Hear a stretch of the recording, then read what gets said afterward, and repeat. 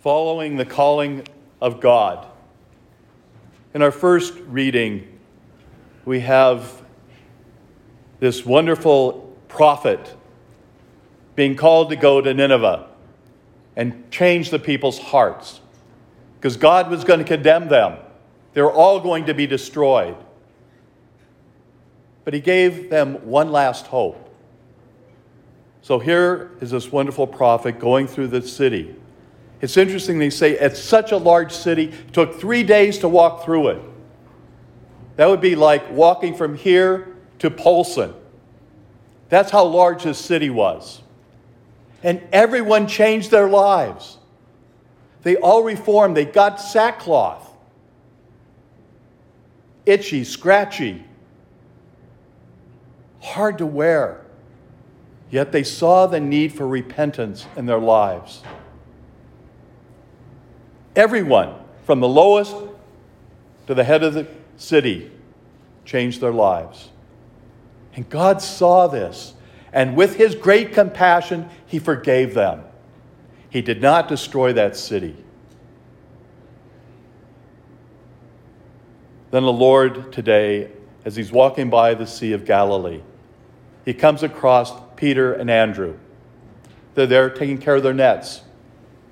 He just walks up to them and says, "Come follow me." What do? They immediately leave everything to follow him. They leave their families, their occupation, to follow him.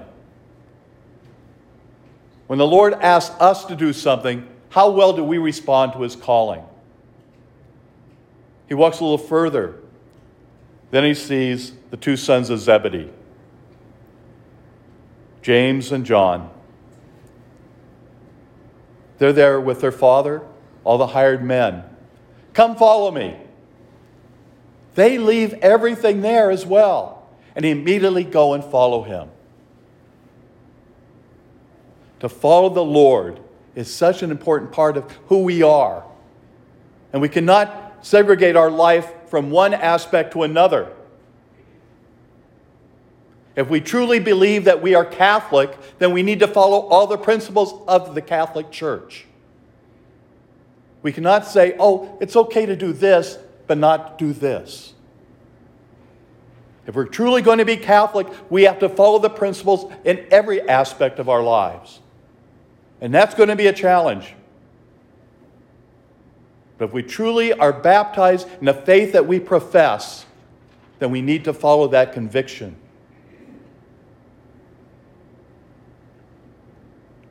Here are these four wonderful men leaving everything behind.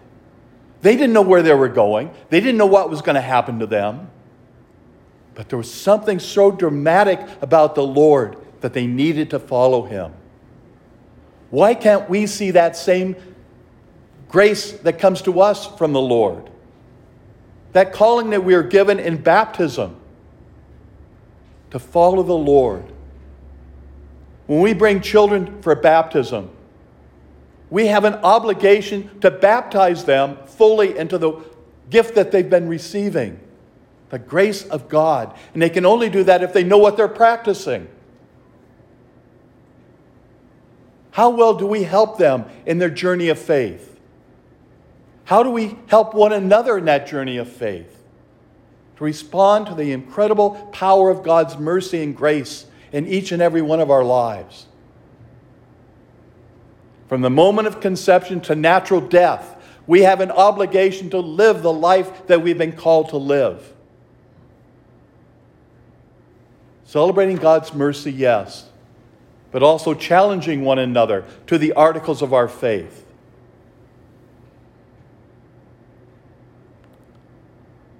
The incredible gift that all of these disciples have been given in each one of their callings. We've been called. We've been given the incredible gift of the sacraments. Baptism, confirmation, Eucharist. The Eucharist that we celebrate here today. The power of Jesus Christ being given to us freely. That's what grace is, a gift given freely.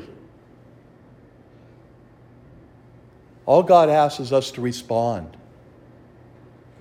to listen to his word, the great gift that we're given in the liturgy. The two parts of the liturgy, word and Eucharist. To respond to each one in a very wonderful and loving way. We've been given that Spirit. May we be open to the power of God's love working in us this very moment. That he loves us so much, willing to offer his own Son for our lives, that we can respond with generosity and grace for one another. Challenging and loving. What wonderful gifts.